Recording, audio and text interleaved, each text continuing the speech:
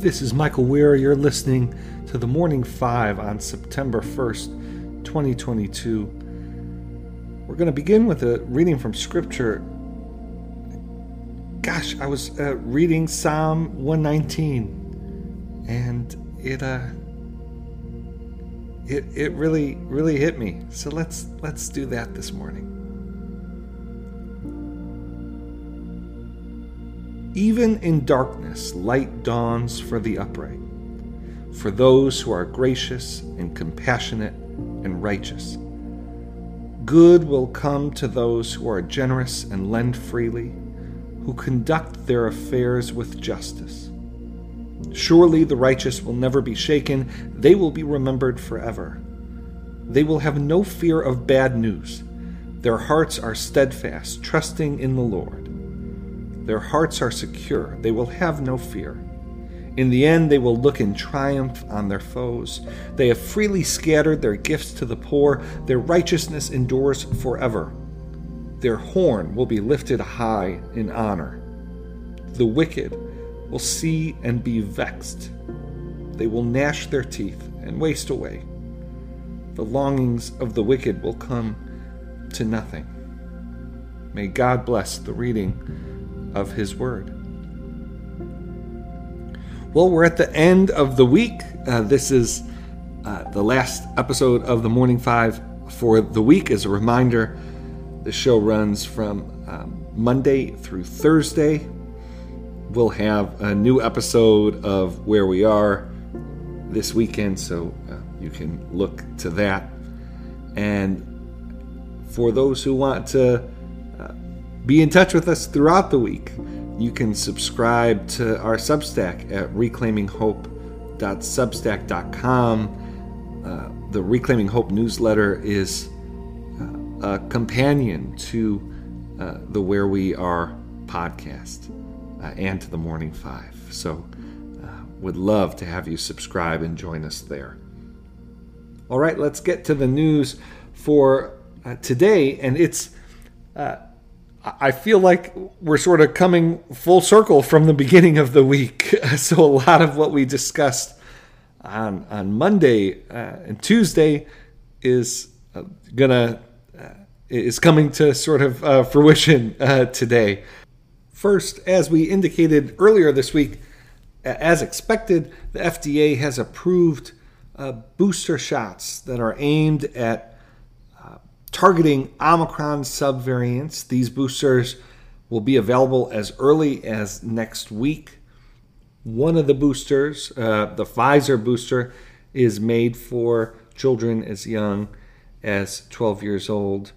As we discussed earlier this week, while public health officials are hoping these boosters stem infections from Omicron, there are questions about how effective distribution will be given a decrease in demand for vaccines and waning resources from state and local governments and philanthropy.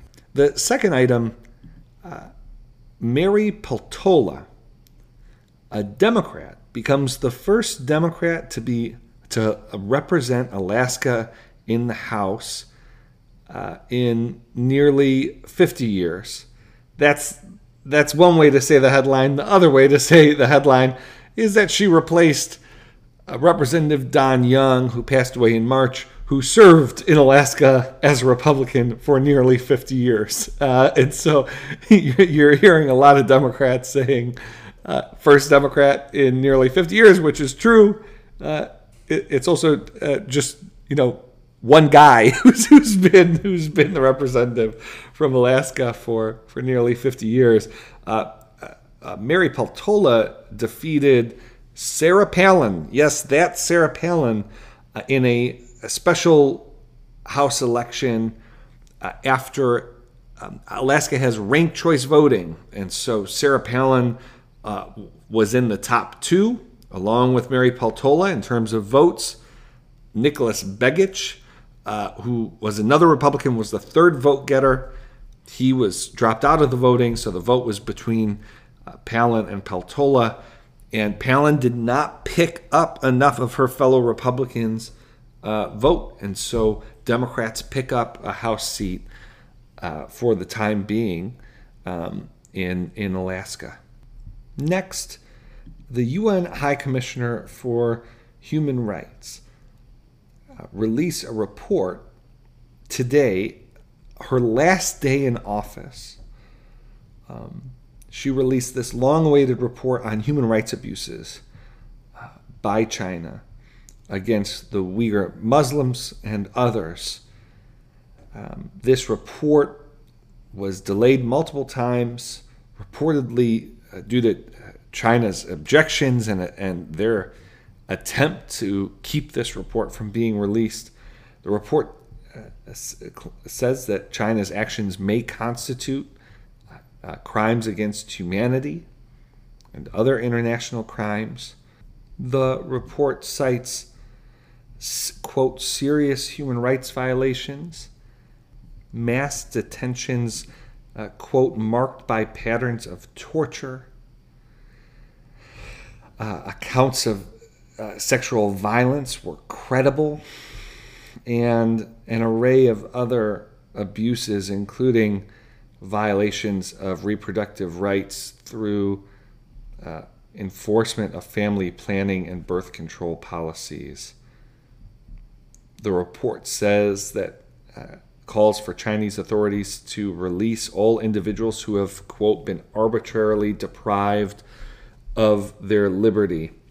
China rejects the credibility of the report, says that their actions were all in the pursuit of countering terrorism and alleviating poverty. Finally, we talked about this earlier in the week, but remember, President Biden will give a primetime address this evening in what the White House is saying is an update on the battle for the soul of the nation. President Biden is expected to talk about democracy and open up in a new way the midterm elections campaign, and specifically the White House's case against Republicans and for Democrats as we get closer to midterm elections this November. That's the Morning Five for today. Let's close with prayer. Dear Father, always near us, may your name be treasured and loved. May your rule be completed in us. May your will be done here on earth in just the way it is done in heaven. Give us today the things we need today, and forgive us our sins and impositions on you, as we are forgiving all who in any way offend us. Please don't put us through trials, but deliver us from everything bad, because you are the one in charge, and you have all the power, and the glory too is all yours forever, which is just the way we want it. Hope you have a great rest of your week and weekend. We'll talk to you for where we are on Sunday, and we'll be back with the Morning Five on Monday. Thanks for listening.